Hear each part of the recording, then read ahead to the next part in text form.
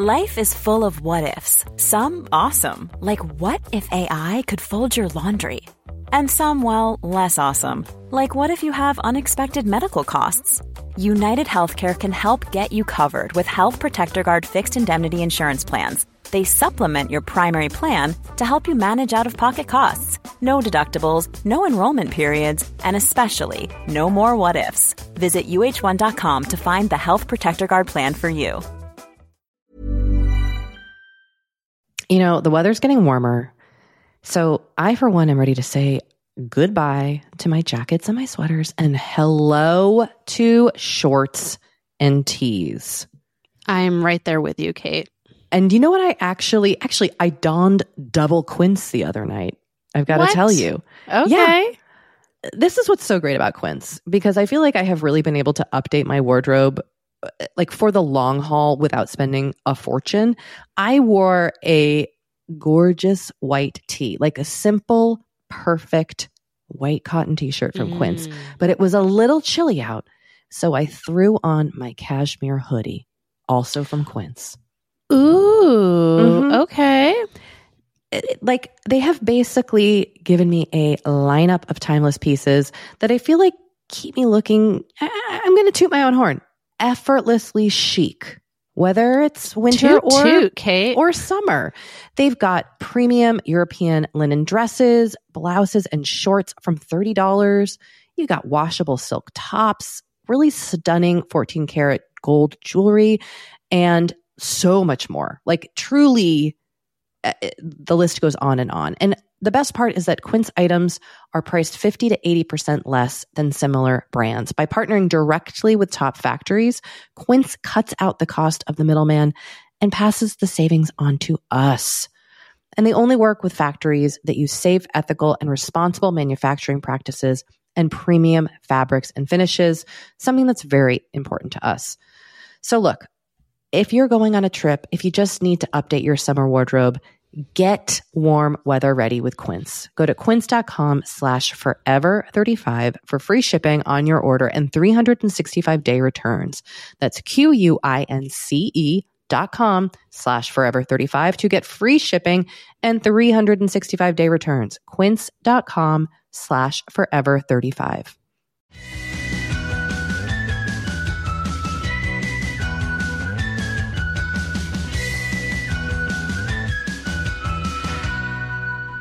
Hello. Welcome to Forever 35, a podcast about the things we do to take care of ourselves. I am Kate Spencer. I'm Dory Shafrir. We are not experts. But we are two friends who like to talk a lot about serums. Welcome. Greetings. Hello. Greetings, one and all. Let's get the biz out of the way. Let's do it. Voicemail. We love to hear voicemails from you. We do. Please call us. We're lonely. Truly, we are. It's a treat and a delight to just click over to that Goog's voice. So please call us. That's the first order of business. We have a voicemail number. We love to hear from you. We listen to every message. That voicemail number is 781-591-0390. Or you can email us your thoughts, concerns, questions, comments at forever35podcast@gmail.com. You can join the conversation in our Facebook group at facebook.com/group/forever35podcast. The password there is serums. Leave us a review on Apple Podcasts. That makes our lives great. And it also helps people find the show. Oh, that too. That too. Not to make it all about us. Sorry. And of course, all the products we mentioned are on our website, forever35podcast.com. That's where you can find our new merch. You can follow us on Instagram at forever35podcast and on Twitter at forever35pod. Whew. We did it. We did it. How you doing? You know, I am menstruating, everyone. I have my period. Okay. It's put me, I don't know. I don't want to blame my period. Why not? Well, I don't know. Maybe periods kind of sometimes get a bad rap. You know what I mean? I'm just kind of in a funk today, Dory. Okay. All right. I'm a little grumpy. Okay. Which you walked in and I was just like, I'm in a bad mood. You did say that. But you know what? I'm also trying to give myself permission to be in a bad mood. Yeah. Just be with my feelings about the things that are ticking me off. Not be a jerk to the people I care about or the people I interact with, but also not beat myself up for like just having a day. Yeah. So listeners, as we record this, I'm having a day. but it's okay. It's okay. We all have them, right? And because I have my period, maybe that's part of it. Totally. I have little stabby sensations in my uterine area, but Oh. you know what? I'm grateful to be menstruating. I don't know. I'm trying to really reframe that narrative. I don't know that you need to. Like you were saying, you can just sort of sit in the shittiness of it. Well, here I am. And that's fine. Literally sitting in the shittiness. How are you? I am fine. Good. I'm glad you are more chipper than I am not menstruating. Also fine. It looks like Matt and I are moving. Take me to your new home. Well, can I come with you? Yes, you may. As listeners of this and my other podcast know, this has been an ongoing saga for months now. We finally decided that buying was just not going to be feasible for us in the foreseeable future. Hey, you know what? A very relatable thing that I bet a lot of people can relate to. Well, thank you, Kate. It is hard to buy a home. It is hard. And I had kind of had it in my head for a long time that I didn't want to move unless we were buying, because it seemed like why spend all that money to move? It's expensive. We will definitely be paying more than we pay right now, and we're supposed to be saving money for this house. So like, what's the point? And then it just kind of finally got to a breaking point. And we decided, you know what? This house feels too small for us. It's like feels like it's affecting our family, affecting our relationship. It's affecting our mental health. And we have the resources. So let's move. Let's do it. And there's a house in our neighborhood that's been for rent for a few months that we had walked by like a million times. And we were finally like, you know what? Let's just call the broker and look at it. So we looked at it and we were like, we were like a little lukewarm on it. And then I really started thinking about it and I did a little more research and just seeing what else was out there. I was like, you know what? I think this house could like really work for us. So it looks like we're going to do it, and it's going to be a lot more space. I'm particularly excited that Henry's going to have a bigger room, and he's going to have a dedicated playroom. Wow. So he's going to have he's really going to have his own space. What a luxurious life our friend Henry will be leading. I mean, he deserves it. The kitchen is bigger and has a lot more cabinets, which is going to be great. Dishwasher. There's a dishwasher. There's a washer dryer. Has a lot more and bigger closets. Yes. Our house right now has a dearth of closets because, as I've discussed on this show, people in the 20s apparently didn't have as much stuff as we do. So they don't have big vacuum cleaners. Yeah, exactly. Else. So it's also very like quiet and private. So neither of us have moved while recording this podcast yet. Correct. Self-care while moving. Moving is one of the most disruptive. It is very life stressful. events. So while I'm excited, I'm also already kind of overwhelmed. I'm also gearing up to do a huge decluttering. Woo! This is a lot. This is a lot. Moving is a lot. Moving is a lot. There was a period in my life where I moved like every year or every 2 years. Yes, same with me in my 20s. Yeah. And I've been in this house for 5.5 years. And we've done periodic declutterings in the house, but obviously haven't moved. So, I got rid of a ton of stuff when I moved from New York to LA. And now here's the second big. And then I got rid of some stuff when I moved into this house, but I feel like there's so much stuff in this house that just needs to go. So, well, it's a really exciting transition for you. Thank you. I'm excited. I hope it is as easy and easeful. Thank you. As it can be. I'm like weirdly excited for Henry's playroom. That's the thing I'm like most excited about. First of all, playrooms are such like a novel idea to me. Like I didn't have a playroom. Oh, no, I didn't either. That's such we had like a den. We had a den too. Yeah. But it wasn't like that's where we also like watched TV. Yeah. It's where the computer later was when we all had the family computer. Mm-hmm. Mm-hmm. Yeah. I'm very excited for Henry's playroom. I mean, you have a playroom.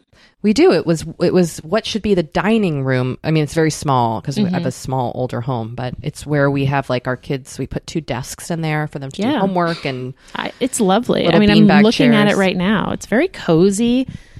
It's nice. Well, I think I've talked about this on the podcast, but one time it was so messy the dog threw up in there and I didn't notice for like 3 days. So that's my favorite. That's also what the playroom is.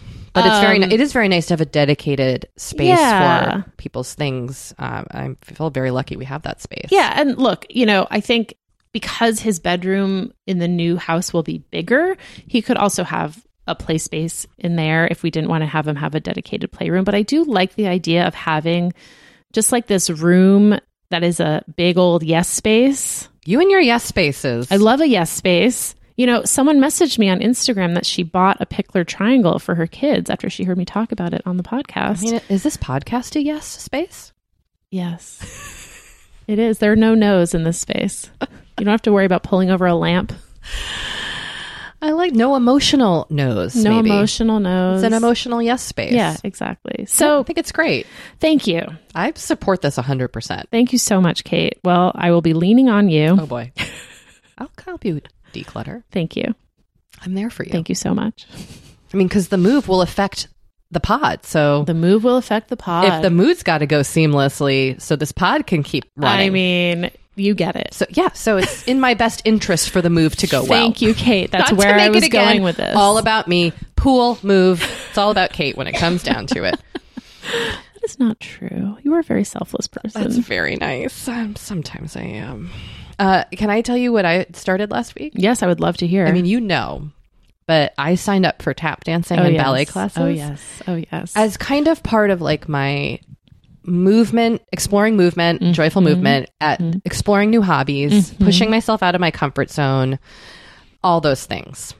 So we have a very local, very affordable dance class situation here where I live. And I signed up for a kind of all abilities ballet and tap class because it was kind of all that was available. The price was way right. I've never taken ballet or tap in my entire life, not even when I was... even as a child. I took one ballet class at the age of 3. The teacher said something because my straps weren't right on my ballet slippers, and I was so upset about making a mistake, I never went back. Oh, no. This is who you're dealing with. So... Oh, no. Yeah. I don't like making mistakes. I don't like people being mad at me. That's probably the impetus. But I went... It was terrifying. It was absolutely terrifying. I felt so foolish. I'm not going to lie. It was really scary, but it was also so much fun. That's so cool. I arrived late. This was 24 hours after I had lectured my daughter on how she was late for her ballet class and how that being late is a sign of disrespect to everybody else. Of course. And then I was late. And I when I got home, I told her, I was like, listen, guess what? I was also late for my own Why were you ballet. late? I couldn't, it was a new place for me. So I it was dark and I didn't know where to park. And then I didn't know, and it was just like I was just an idiot. So I arrived. Hey, you were not an idiot. Okay, sorry, but I felt stupid. Okay. I got into the class late. It had already started.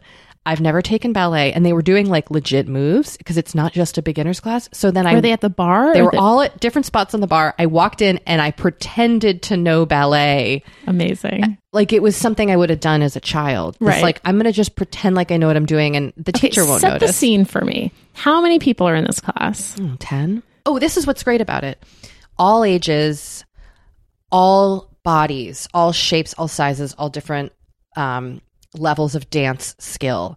So it felt, even though it was really intimidating, it felt really great because sometimes you go to a movement or a fitness class anywhere in the world. I think it's especially heightened sometimes here in Los Angeles because the entertainment industry is here and that's such a looks and body focused industry that sometimes you roll into a class and, it's all one body type. Totally. And all one age. And this was not. No, it was so cool. And it was really interesting to just be in a different space with different people. They were all really friendly. At the end of the tap class, I was like, I've never done this before. Also, my tap shoes hadn't arrived yet, so I had to do the tap class in my ballet shoes. But you had ballet shoes. I did. Okay. And the teacher was very nice, but I was like tapping away in like a soft shoe. It was so embarrassing. But at the end, everyone was really nice. And I was like, I've never done this before. And someone was like, that's how we all started. Like, everyone has to start somewhere. And it was just really like, that's so sweet. Like, okay, my new tap community. But I really enjoy the physical movement of dance. And I've always felt sad that I never did it. I always secretly, I think, wanted to. I had that one bad experience. And honestly, as I left, I felt kind of sad for like past me. Yeah. Because I was like, you know what? Teen Kate probably would have enjoyed tap dancing. Same with like 11-year-old Kate or 20-year-old Kate. And I'm glad I'm trying it, but it does make me a little bit sad that it. I know. Don't you ever have that feeling where you want to just like zoom back in time and just let yourself know it'll be okay? Yeah. So that's the new me. That's exciting. Dancer. Kate Spencer. I can't wait to see your moves. Well, you know that we have a show. I was going to ask, is there a recital? There is an actual recital, which in the tap performance, it involves little fedoras. What? Like they were mini, like fascinators? Not mini. I just fedoras in general. Okay. And they were rehearsing the dance. See, I think these people take this class. Oh, it's like ongoing. Yes, like you sign up every quarter, but I think these people, some come for years. So when is the show? I need to mark my calendar. It's in June. It's in June. Just Sammy, are we going? Great. I'm Sammy and I will be there front row. Dory. Yes. Before we transition here. Yes. Can we just explore this note that said you made a really tasty lentil dish? Yes. Well, I feel like I haven't really talked about the world of lentils lately. I started recording in a bad mood, but I'm in a much better mood now. I'm so glad and just to you hear saying that. world of lentils really ticks me into a happy place. It's like a theme park. Dory's World of Lentils.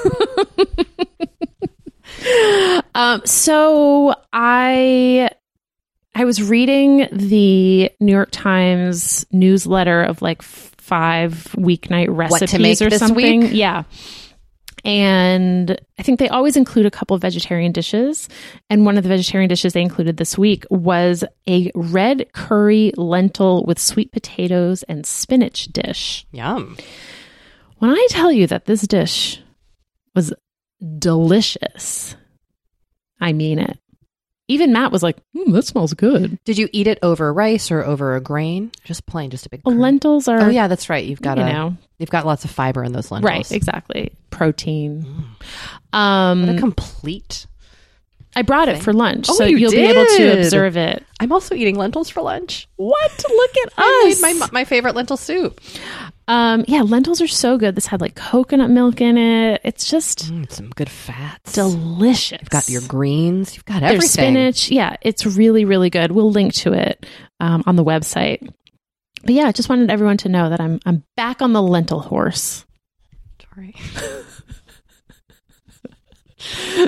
Should I make a lentil loaf in the shape of a horse? Well, that's like double whammy. I've always actually wanted to try a lentil loaf. Have you ever made one? No, I've not. I would, if you ever want to experiment. I mean, I know you're going to maybe be moving, so this might not be the time. I did mention that my new kitchen is bigger, so I will have room to make a lentil loaf. Experiment with your loaves. Mm-hmm. Loaves. I'm into it. I would like to try a lentil loaf. I'm down to try a lentil loaf. Wait, I want to hear about your dewy skin. Okay. I've just kind of wanted to do it up a little. Uh-huh. Like, just do it. Definitely the name of this episode, right? Just do it. Yes. Probably also the name of 50 million articles about dewy skin. Sure. It kind of plays into my like enjoyment of misting and oils. I just like a sticky, dewy skin. Yep. So I have been playing around with Wander Beauty has a really great glow mist that I like.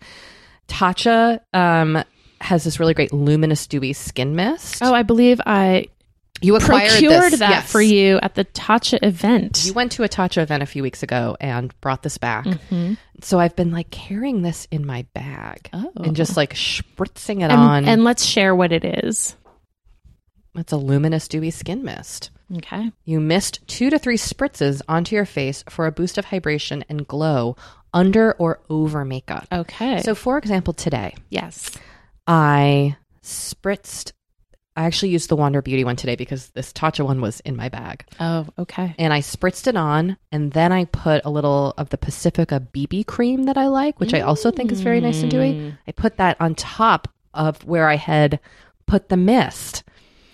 So it just kind of... You are glowing. It's on me right now. Yeah, I like it. And then I put a little bit of that Becca like under eye brightener on. Yeah. A little bit of Wander Beauty mascara, and I started my day. Look at you. I just, for some reason, makeup has felt very fun lately. I'm not doing it out of obligation or because I want to look a certain way. It just has felt fun to in the morning be like, I've got 2 minutes. I'm just going to like stick some stuff on my face. Although I came out one day to like go work, and my daughter was like, why do you have so much makeup on? And I did not, like, in the scheme of makeup, right. I didn't really have that much on. What do you think? 'Cause I have found that no matter how much makeup I have on, if I put on lipstick, my husband is always like, wow, you're wearing a lot of makeup. It's just, and you could just have lipstick on. I could just have lipstick on, and he'd be like, you're wearing so much makeup. I think she noticed that I had highlighter on my cheeks. Oh, interesting. Yeah. I must have looked kind of like shimmery. Wow. And my kids never comment on my appearance. That's interesting. So I don't know. Yeah. And I was like, yeah, I do. Deal with it. I'm dewy now. Should we take a little break? Yes, because when we come back, we're going to be talking to Emma. Yeah. Kate, I feel like we are like barreling into summer. It's happening so fast. It is. And I feel like also with summer just come more social events. There's weddings, there's nights out, it's vacations. I mean, like all the things happening in summer.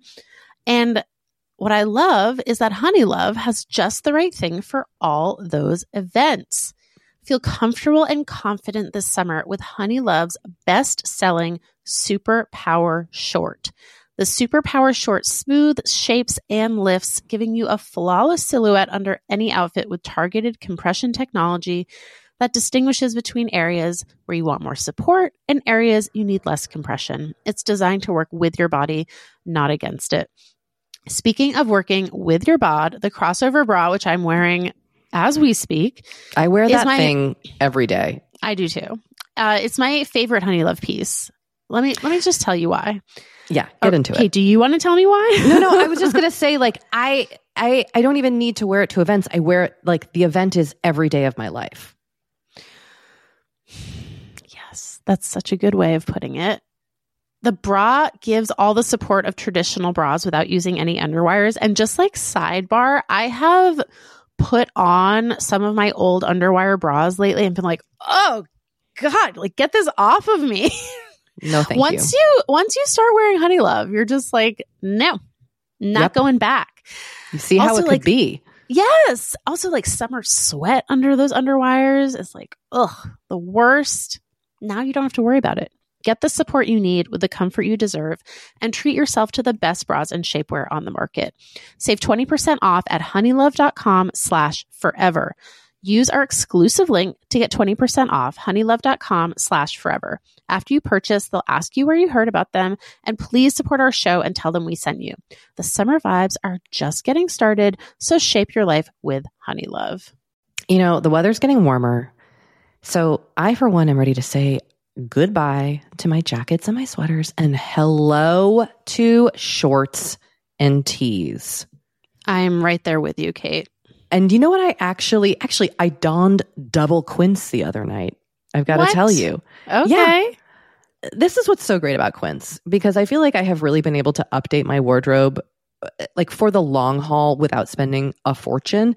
I wore a gorgeous white tee, like a simple, perfect white cotton t-shirt from Quince, but it was a little chilly out. So I threw on my cashmere hoodie, also from Quince. Ooh, okay.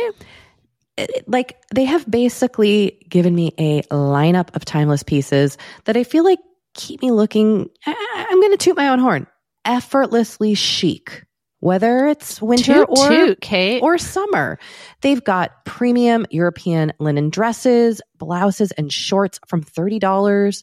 You got washable silk tops, really stunning 14-karat gold jewelry, and so much more. Like truly, the list goes on. And the best part is that Quince items are priced 50 to 80% less than similar brands. By partnering directly with top factories, Quince cuts out the cost of the middleman and passes the savings on to us.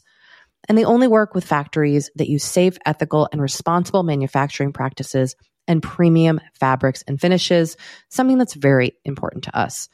So look, if you're going on a trip, if you just need to update your summer wardrobe, get warm weather ready with Quince. Go to quince.com/forever35 for free shipping on your order and 365-day returns. That's QUINCE.com/forever35 to get free shipping and 365-day returns. Quince.com/forever35. You know, Doree, we talk to a lot of really fantastic, intelligent people on this podcast. But I don't know, maybe you're like us and you want to go even deeper. I'd love to go deeper. We like to go deep. And that's not only possible with today's sponsor, but also easy to accomplish on Masterclass. Every year I get really into the classes offered and the instructors offering them. Like I'm all over the place with the things that I like on Masterclass. But this year I am very interested in the class Redefining Feminism, which is 14 lessons from Gloria Steinem. Okay. Now, they dissect issues women face in the U.S. and ways we can play a role in the feminist movement in our everyday lives. Look, I majored in women and gender studies in college, so this is right up my alley. But even if you didn't, even if you're like, this is the first time I'm hearing those words. I would argue, especially if you didn't. Yes. Get into it with Masterclass because this is the year you can really learn from the best to become your best with Masterclass. Go from just talking about improving to actually doing the things you've been wanting to do with Masterclass. And it doesn't have to be Redefining Feminism with Gloria Steinem. It can be gardening in your own garden or your yard or patio. It can be learning to cook Indian food or designing a space that you love. Masterclass offers over 180 world-class instructors. So whether you want to master like negotiation with Chris Voss or think like a boss with Martha Stewart, or maybe capture your vision through photography with Petra Collins, Masterclass has you covered. With Masterclass, you get unlimited access to intimate one-on-one classes with the world's best. And right now, our listeners will get an additional 15% off an annual membership at masterclass.com/F35. Get 15% off right now at masterclass.com/F35. That's masterclass.com/F35. You know, one thing I think is really kind of interesting about skin, my skin, but all skin, is that like what it needs now in my 40s is not what I needed in my 30s. Totally. Definitely not what I needed in my 20s. But like, how are you supposed to know what your skin needs? It's hard. It's hard to know. Especially when there's just like so many products out there. The overwhelm is real. It's a struggle to even know how to get the results you want, what products to start with. This is why we're super excited to partner with Apostrophe. Apostrophe is a prescription skincare company that offers science-backed medications that are clinically proven to help. I have used Apostrophe. I love it. They will pair you with a board-certified dermatologist who literally creates a personalized treatment plan for your skin. I have done this a few times now. It is so easy to do their online consultation. You upload photos. And like within a few weeks, I had done the consultation and received my treatment plan and my product. Amazing. And that is how I became a tretinoin gal. I love the tretinoin that they sent me. I love their sunscreen. Both products have been amazing on my skin. And you, Forever 35 listeners, can get a special deal from Apostrophe. You can get your first visit for only $5. That's at apostrophe.com/forever35 when you use our code forever35. Now that is a savings of $15. I like that. This code is only available to Forever 35 listeners. So to get started, just go to apostrophe.com/forever35 and click Get Started. And then use our code Forever35 at sign up and you will get your first visit for only $5.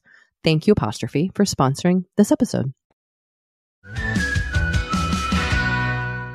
Our guest today is here visiting the States from the UK. It's Emma Gannon. Emma, welcome to Forever 35. Thank you so much for having me. And I should say, even though you're visiting the States, you can be heard by listeners all around the world because you too are a podcaster.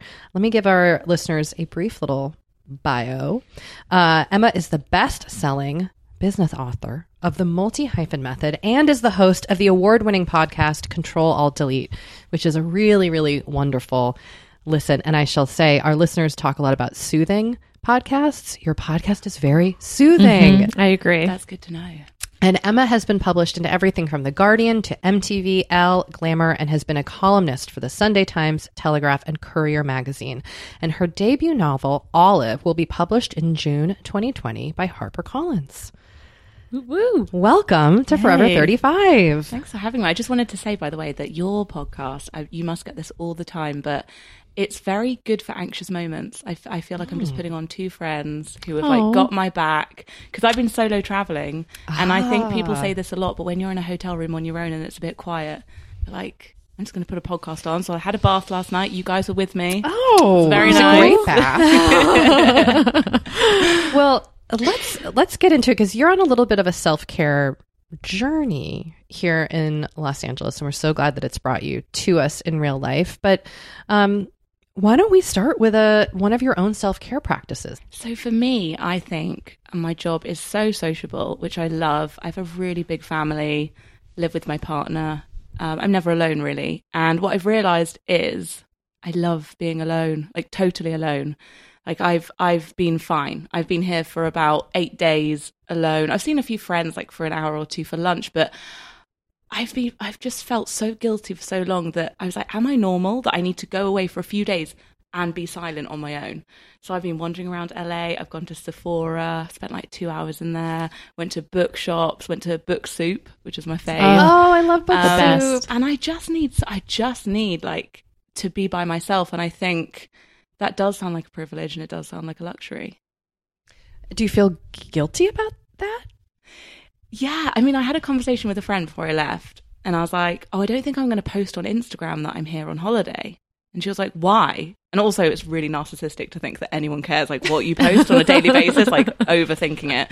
And I was like, I just feel really guilty. Like I'm going on this holiday. And she was like, you do know that people will find your message around work even more, empowering if they see that you're switching off. So it's important to be like, I'm here doing nothing. Yeah, because it's interesting you say that. When we saw you were here, I was like, she must be having meetings and here for business. I thought the same thing. I'm wondering how you can do that when you're not on holiday. Or is this just a thing where you know that every year you have to take this time for yourself and because you're not able to any other time? Or can you kind of get those moments when you are home in your own very busy social routine? Well, I think it's planning in advance because, as you know, when you're running your own business, like I don't really have anyone to hand it over to. I've got my agent and I've got my team who I can put on my out of office. Like there is someone I can be like, if I don't answer, go here. But at the end of the day, you can't just disappear. Right. Like so I think just getting away and being by myself for a few days, because I'm still here, like doing your podcast. Like it's not a total holiday. And I think I've got to make peace with the fact that I don't think I can disappear and live in a cave for a week. Like that's not the lifestyle I've chosen, which is why in the book, in the multi-hyphen life, it's called in the US edition, it's really positive and negatives. Like, I didn't want to be like, this is perfect, your life will be fixed, this is the most amazing alternative to the 9 to 5. It's like, no, it comes with its downsides. And having a 9 to 5, like, we all know people who put an out of office on and they do disappear. I can't. Yeah. But this is the best I can do. Well, can we talk about that a little bit? Because I do think you bring up an interesting point about the way jobs are moving as technology changes, and the way generationally we think of careers and jobs is that you're never ever really not working. I mean, because the internet and email and Slack and DMs and text makes you almost impossible to ever truly be unavailable. And that does affect self-care. And also, when people are hustling for jobs that they're really passionate about, or doing 3 different jobs at one time, you have to be accessible. So I'm wondering, like, what are the challenges and the positives of pursuing a multi-hyphen life? Well, this is the thing, because I'm sorry to interrupt. Let's explain what that is to our audience first. I realize I did not explain that. So the Multi-Hyphen Life is my book, basically celebrating and encouraging and just saying woohoo, like waving the flag for, if you just want to be someone who doesn't have a bio that they can say, I'm this. They kind of sweat a bit and they're like, I'm actually many different things. It's a book really just saying, I'm a multi-hyphenate. I have fingers and pies, but in a positive way, because I feel like that for so long has been this jack of all trades negative spin, and someone's grandparent would be like, that's awful and insecure and terrible. But actually, some of the most wealthy people in the world have multiple income streams. And I like talking about money. I like talking about women having money, and having many different income streams has totally changed my life. So anyway, that's what the book is about. But one of the positives I will just say, which absolutely trumps everything for me, is I never have to ask anyone's permission ever to go on holiday or do anything. I can do what I want to a certain extent. I don't have to go and ask like a boss in a corner office. That's amazing to me. Every day I wake up and I'm like, I can actually, even though it's on my shoulders, make any decision. The negative is, and I think this is why I wrote the book, because it's a massive conversation, is when the physical boundaries around work go. So you don't have an office, you don't have a desk, you don't have, what are the psychological boundaries? Because then it's just in your brain constantly. Yeah. Yes. But I'm working on it, and I think we can all get there. I just think we need to talk about it more. It's almost interesting. You have to set boundaries with yourself. Yeah. I mean, that to me is always the challenge of freelance life, right? Like with our podcast, Kate, we have a very specific structure, and we've imposed that structure on ourselves, but we also we're accountable to our listeners. We're accountable to our advertisers. Like there's other people. When you're just pure freelance, I find that really difficult. Yeah. And also the other thing that I'm still grappling with is, so my job is to write and to create content. So being on emails all day means I'm not doing my job. Yeah. And I think Roxane Gay wrote this amazing article.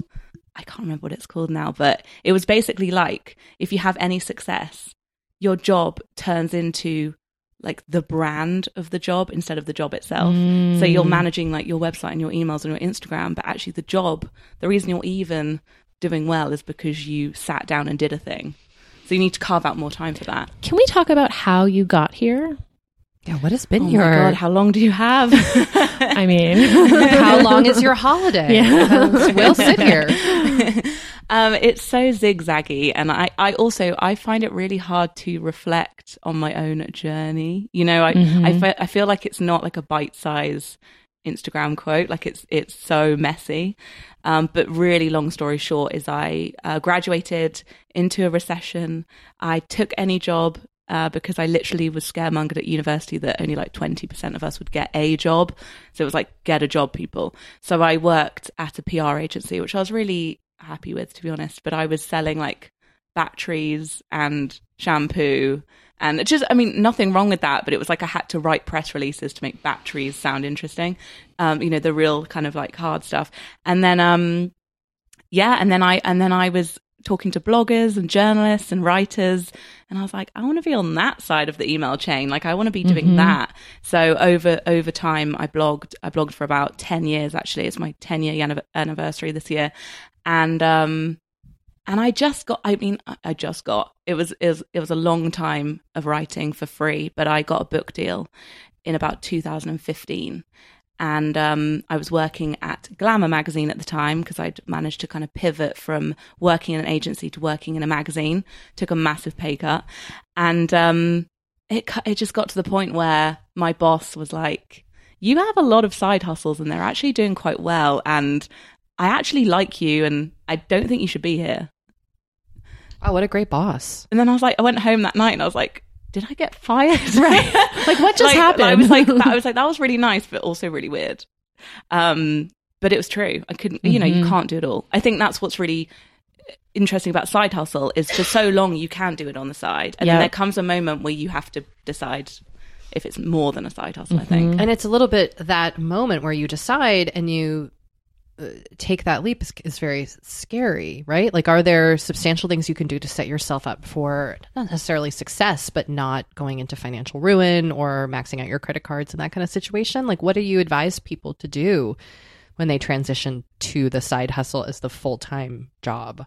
Well, the amazing thing about a side hustle, I know it's like such a buzzword now, and actually back then I just preferred the word like side project or like passion project, like a thing that you do for fun. I really don't like the term side hustle anymore. I feel like it's been totally like overtaken. But same with self-care, really. You know, when you say it and you're like, I mean the actual self-care, not the like soap that people are selling me. But I think the good thing about side hustle is you're doing it, you're transitioning as you go. You don't just leave your job to nothing. You've already got maybe months or even a year, maybe a couple of years of contacts and a portfolio of work and email addresses and clients and maybe even some savings, because I was earning like £100 or something for a blog post. I mean, I know that's not a lot, but to me at the time, that was quite a lot to just be like getting on the side for pocket money. So I think it's just how you transition over.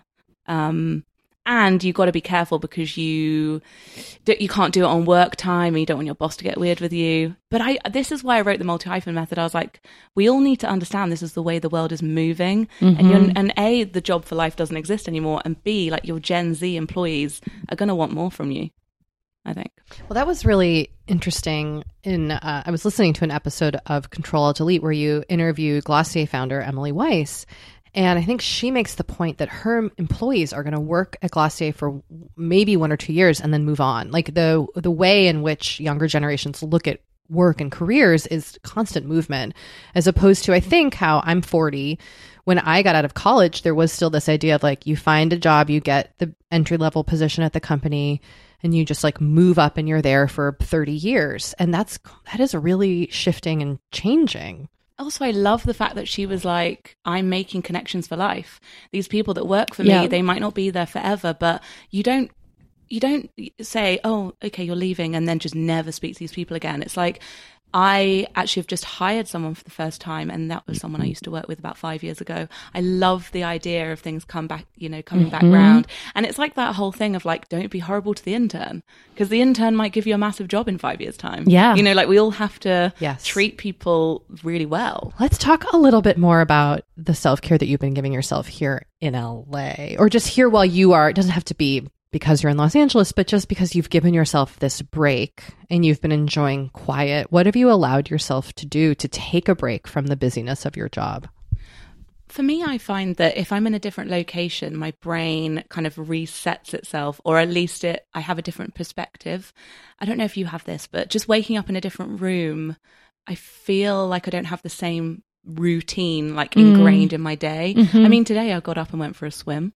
I mean, it helps that I'm in lovely Los Angeles when the sun is shining, and people listening to this who might be in London will be like, I hate you right now. It's so grey in London, and I love it there, and I don't think I will ever leave, but it helps to be in a different location. I think just even if it's like going for a walk down the road and like coming back again, I just think there's something about getting out of your environment for a bit really helps.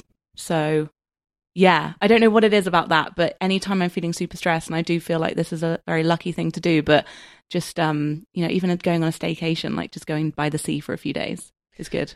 What have you taken away in terms of self-care from the people you've interviewed? Because you've interviewed a lot of really incredibly high-powered people on your podcast, like truly young CEOs and people at the forefront of changing industries. And I'm curious if that comes up with the people you talk to. Is that an important, do you think self-care is an important part of also being a leader or someone who achieves a lot professionally and financially? Yeah, I think so. And I'll also, and this is something I'm still learning, I really haven't nailed it yet, is the boundaries thing. Because when you set the boundaries, they are there and then people do follow them. The thing with me is my boundaries aren't rock solid because I love my job so much, and also I'm a bit of a people pleaser, and also I work still from this place of like scarcity of like, will it all be over? I'm not there yet with like, I'm going to treat this like abundance and I'm always going to have work and I'm always going to have this opportunity. I'm still like, better take that opportunity and cancel that vacation because that might not come around again. So I'm trying to get better at that. I'm not there. But some of the people I've interviewed, they've got rock solid. They work in seasons. Like I remember interviewing Marie Forleo, and she was like, I think she takes like 2 or 3 months off of the year. She does it that way, and her team know, and that's a thing. Works in seasons. Yeah, so it's like, and that's also amazing. I interviewed, a founder of a really big tech company recently, and he was saying that he works in seasons. He was like, I'm like 3 months off, 3 months on, 6 months on, 6 months off. Was this an American? No, in the UK. Okay. But I think he's got to the point now where he's like floating around as a CEO, like as in he's... Right, what a life. Like he's kind of not as needed. Also, Gillian Anderson, she was saying that you schedule in the self-care like you would a massive meeting. Like yes. You literally put it in your diary and you ring fence it like it was your kid's nativity play or something. Like you cannot miss this. So that's another thing. If you put it in the diary, then it's there. That I think is the key. Really carving out that time and making it a priority is so important, because otherwise it just like falls by the wayside and it's not a priority. Exactly. You know? I mean, I already know that I'm going to have 2 weeks off in August, and I've ring fenced that now. And anyone that tries to creep into that space now that I've told them, I'm like, you're not someone I want to work with then, because I've told you 6 months in advance. So I think that's the way I'm going to treat it. Good boundary setting. Yeah. Woo, I'm getting better. Well, professional boundaries are, I don't know if we've touched on them We've touched a lot on personal boundaries, but not so much on professional. Yes, because that is, you have to kind of treat that a little bit differently than you might a boundary with a family member or a friend, but they are just as necessary. Yes. How were those conversations you said you identify as a people pleaser, have you had kind of experiences where you've forced yourself to set professional boundaries, or have you kind of, has that come up in your exploration of career and business? So it's definitely something that I'm always chopping and changing. I mean, what's really great about the team I work with is we're quite experimental. They're a startup agency. They've only been going for 2 years. They're amazing and they've come from big companies, but they're still learning. I'm still learning. So it's like, it's not like this is how we do things. It's just, let's try this. So for example, I have to write another novel by January 2021, which seems ages away, but I know it's going to take me a full year to write. So I did that thing which made me cringe, where I was like, guys, I'm only going to be checking my emails in the morning and in the evenings, because I if it's urgent, send it to me in the morning, and then if it's not, I'll get to it in the evening. But I need my days. I need my days back. And they were like, yeah, cool, we'll try that out. So I think it's just a case of experimenting. And the other thing I'll say is I was always so scared of turning things down or saying no or acting like I'm too busy, or, someone asked me for a favor. You must get this a lot, but I get a lot of like, can I interview you for my book, or can I, include you in this thing, or will you do this panel for free, and all this stuff. And I got to the point where I realized that when people say no to me, I just respect them more. I never think badly of them. So now I realize when I say no, they're probably thinking, cool, no worries. So it was just getting over that thing. Oh my gosh. Yeah. I've never thought about it that way, but you're so right. You're so like, I so love right. people that have said no to me. Like, I'm just like, they're so like good for them. And it's the way they say it. I feel like my brain just fell out of my nose. Like, yeah, which would be very hard. But yes, you're so right. I have such a fear of saying no. And yet anytime that anyone's ever said no to me in terms of like a professional thing, it's like, yeah, cool, I get it. Mm-hmm. And I actually, this is really cringe, but when I was really struggling with saying no, I would copy and paste their responses and just put them in my notes, like in my drafts, because I was like, I need to learn from these people who are saying no to me, because it was always like like a real polite decline, or I'm working on this project, so I'm so sorry, I'm at capacity, or just the way they said it was so good. So yeah, I love that. I don't think that's a cringe at all. No, I think that's brilliant. Yes. Something I want to go back to is what you were talking about. You briefly alluded to women kind of talking about how much they make and money. And I feel like this is a conversation that is like just now starting to happen, this awareness that women in particular need to be talking about this stuff amongst themselves. I'm wondering how you came to that. And then also, how do you determine your own value? It's a really good one, because what's happened since I've been self-employed is, because I don't necessarily feel like freelancers share like an overall number of their earnings, because it's not really, A, it goes up and down. Right. B, I don't feel like it doesn't show what you're worth. Like there's no salary. It's not like this is just how much I earn every year. So for example, I've been able to speak in like real numbers with other freelancers. So like someone be like, yeah, I'm getting like 2,000 for this, 25,000 for this, 50,000 for this.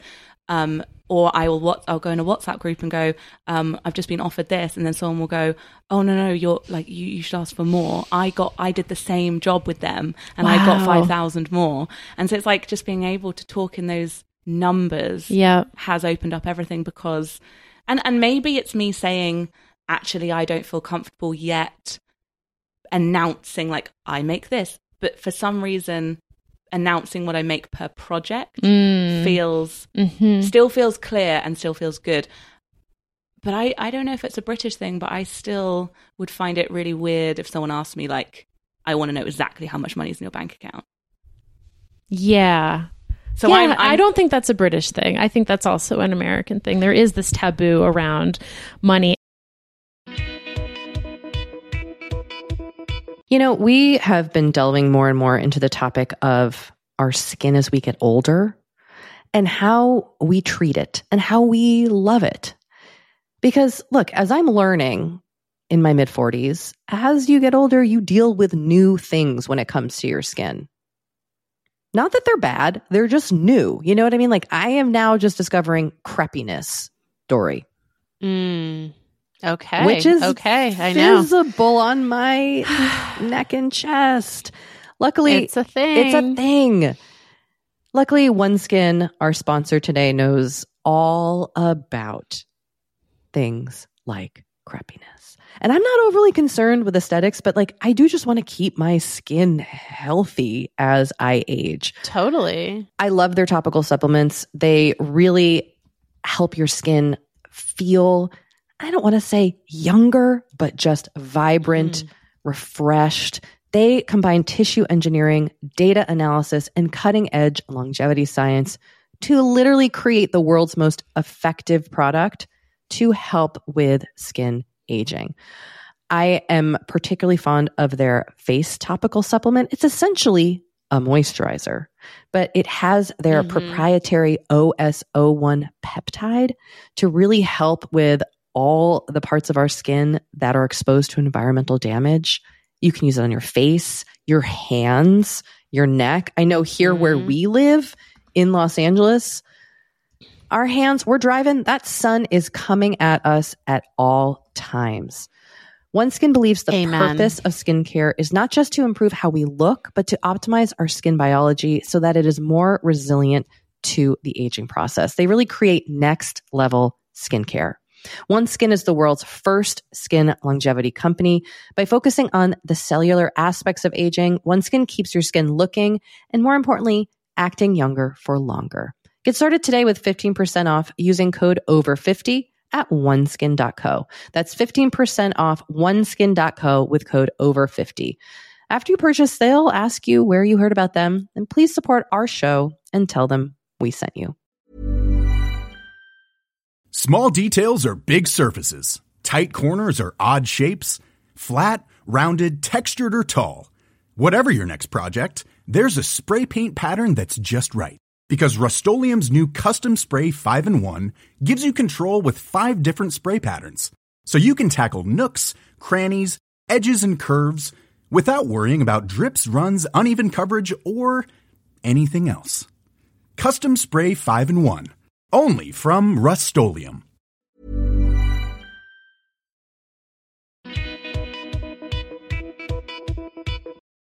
I want to totally switch gears. Go. Take it to a different place, Dory.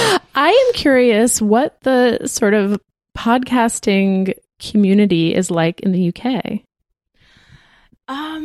That's a really good question. I feel like, I don't know if it's just me, but I guess when you're a journalist or you're a writer or you're a podcaster, like I think everyone just spends a lot of time by themselves or like with their other podcast person. But I did go to the Acast Christmas party in the London offices, and they keep, expanding and expanding. And it was like, it was like turned into a rave. It was like this like crazy house party. Everyone was so fun. I felt like it was a lot of people who like hadn't been out of the house for a while. Like everyone was drinking, everyone was dancing, everyone was feral. Yes, I wanted to like say like frat party. I don't even know what that is, but I feel like it was like that. It's a thing we have here. I've never been to one, but it got really rowdy, and also it was really exciting because there was a speech, and it was like, "Well done, everyone! Like this is a really great industry to be in." I feel like podcasting is accidentally turned into like the new YouTube or something, because I don't know about you guys, but I definitely fell into it kind of by accident and realized that actually there is money to be made and there is a lot of fun to be had. Yes, totally. And that's another thing about podcasting is and talking about the money thing is, yes, it's hard to make money from podcasting because it's like, I think back in 2009 where you start a blog, you don't immediately get paid for having a blog. It's like it takes ages, and also you have to build up an audience. But once you have the audience, my podcast is like my main income stream now. I live off it. It's like double what I used to earn at Glamour, so it's possible, and I kind of want to tell people that. Yeah, I mean the same for us. We try to talk about pretty transparently how we do our business of the podcast. We did not intend to start a business, but we're very fortunate that it's turned into that. I want to ask about your new novel, Olive, because we haven't read it yet. But one thing that really struck me in reading about it is that it's, and correct me if I'm wrong, but it's about the kind of decisions one makes in life, especially kind of around the age I assume that you are, which is, let's say, 30s. Yep. And one of the things it addresses is the choice not to have children. And this is something that has come up with a lot of our listeners, and especially since Dory had a child, I'm a parent as well. We've talked about having kids more. We've heard from listeners who, don't want to participate in those conversations. And I think, which is totally great and fine, but I think still people, especially women who choose not to have children, are really left out of a lot of conversations, not treated fairly. It's still treated like it's assumed that all women want to have kids. Yes. That if they don't have them, it's because they couldn't have them, not because they chose not to. Yeah. And so I would love to know more about this choice for this character in this book. What inspired you to write about it? Yeah.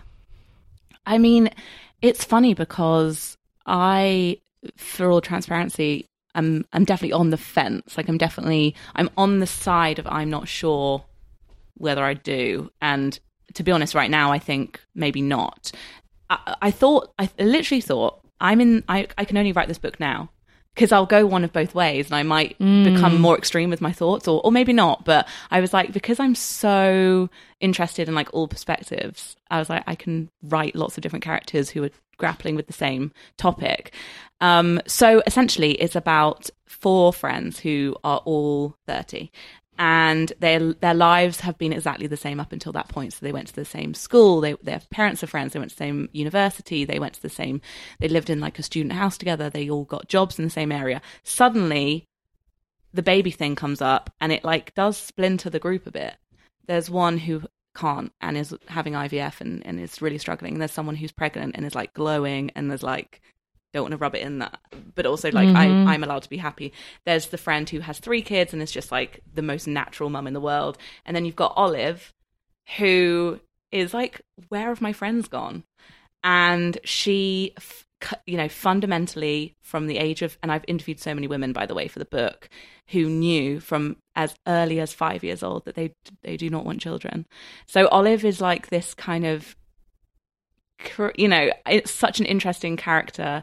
She's anxious about her choices still, but fundamentally she does not understand why anyone would have them. So it's been really fun to write. And I must say, this book is an exploration of how ridiculous it is to put people into boxes or camps. Like, these women have everything in common, and they always will, whether they're a mother or not a mother. Olive is very maternal in many ways. Some of them aren't, and they have children. It's a very nuanced conversation, and so I really wanted the book to open that up.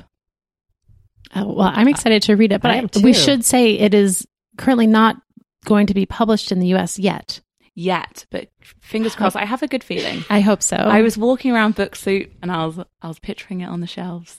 No, I think we will manifest it. Yes, please. But no, it's a really interesting one, because what's funny is, even though I don't feel necessarily like I'm going to have children anytime soon, I listen to so many podcasts that talk about motherhood. I love it. And that's what I don't understand, is why would you not want to hear those stories, even if you don't necessarily have anything like day to day related to that? That is the big question. Yeah. Well, I do think one thing, that a conversation that I've had with friends who are childless by choice, is that it's never painted or discussed as a positive decision, or you don't often hear from people who've chosen not to have children and like how great their lives are. Even in like the cultural, like the tabloid conversation about Jennifer Aniston not having kids is always painted as like, what's wrong with her? And she's like a tragedy. Yes. And I'm wondering how we can have those conversations. I mean, we obviously, Dory and I can't because we got kids. But also that there's a kind of interesting bit, in the book where Olive almost feels bad, like in front of her friends with kids when they're having bad days.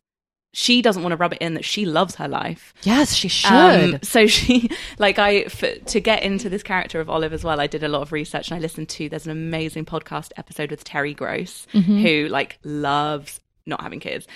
Samantha Jones from Sex and the City, when she's just rolling her eyes and she's like, ugh, people keep getting married and having babies.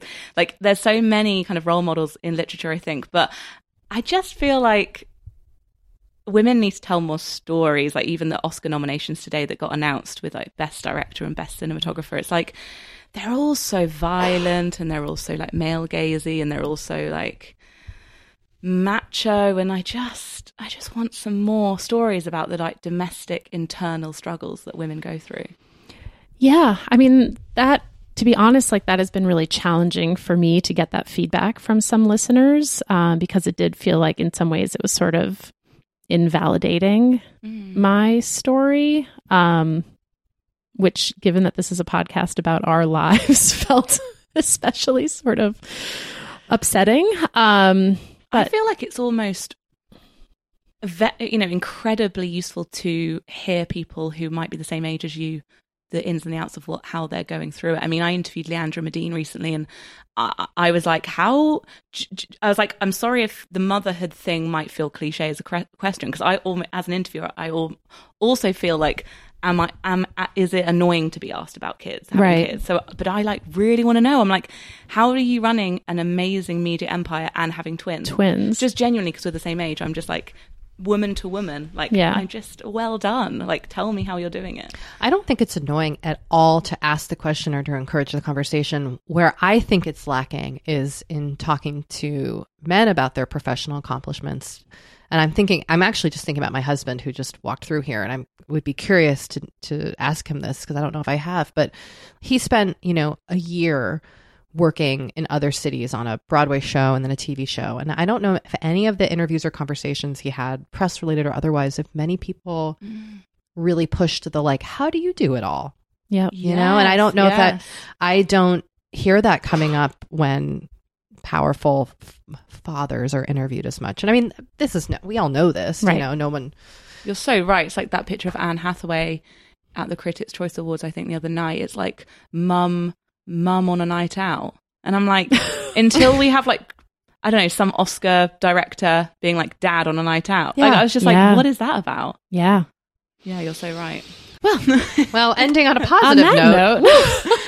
But I will say that I did write the novel. Basically, I believe books should be conversation starters. And it's the same with the multi-hyphen method. I was like, I'm not a guru who's flown in to like tell everyone what to do. It's totally just like, let's chat about this. And the same with Olive. It's like, if anyone in a pub or in a bar is like just talking about stuff, I feel like the book has done its job. You guys must feel like that as well, with like just stuff you put out there. It's nice. And with podcasting too. I feel like with podcasting. Yeah. It's an ongoing conversation once it ends in your headphones or on the page. And I think that's so important. So let's find out. We can get Olive, if we're in the UK, June 2020. Mm-hmm. In the US and other countries. If you're listening and you work at a publisher in America. Yeah, let's publish on this book here. Come on.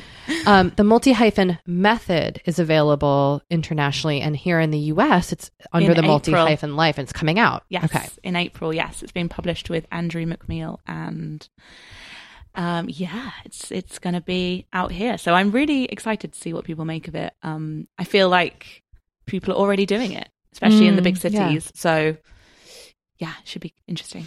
So Emma, where else can people find you?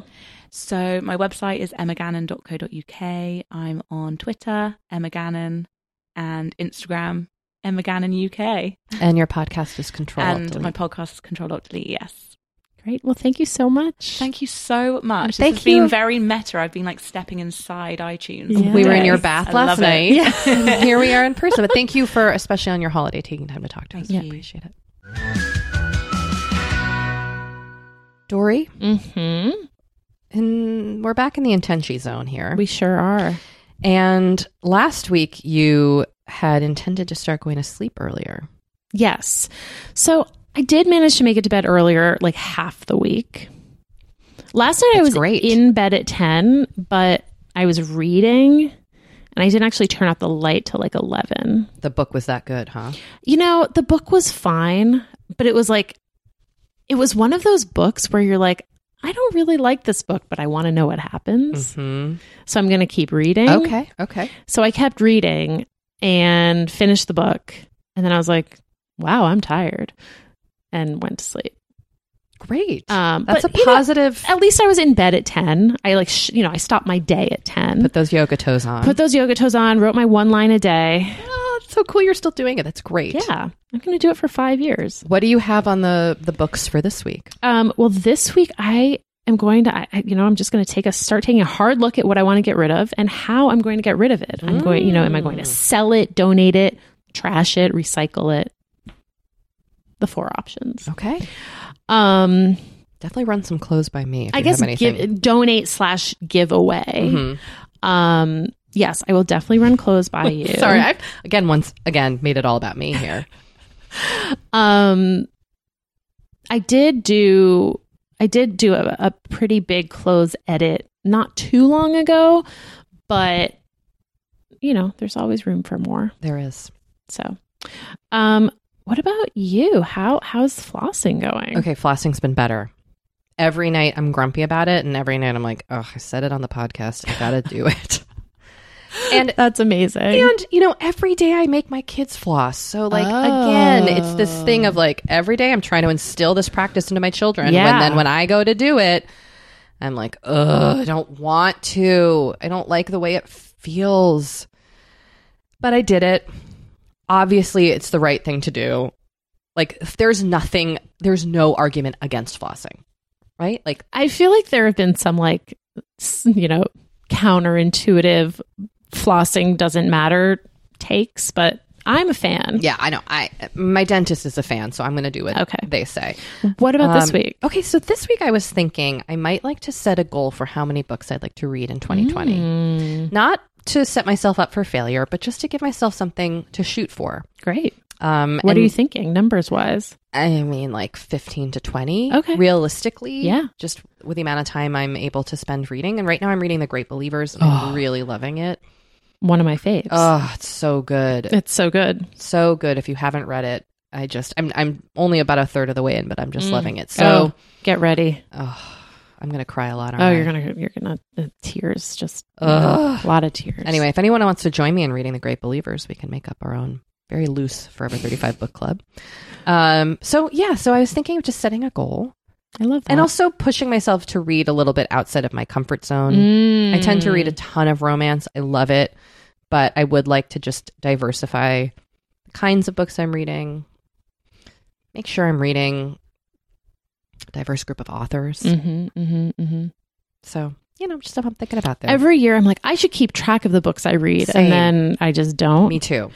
But I have been reading so much stuff from the library that kind of de facto becomes like a list of stuff that I'm reading. That's a smart way to do it. I do a lot of library reading too. Yeah. So, well, this brings us to the end of the show. Oh, you know what? What? We should let people know that we have a new project manager who's joined us. Because we're here at the end where we read our credits, which, as you know, are Forever 35 is hosted and produced by Dory Shafrir and Kate Spencer and produced and edited by Sammy Junio. And we have a new project manager, Sam Reed, who's joined us. Yep. Welcome, Sam. Hello, Sam. So you'll be hearing their name at the end of every episode now, too. That is true. 2 Sams. 2 Sams. 2 Sams, 1 pod. Ew. Nope, sorry. Okay. Sorry, Sam. But it made Sammy laugh, and that's all I want in life. Okay, everybody. Thank you so much. Bye.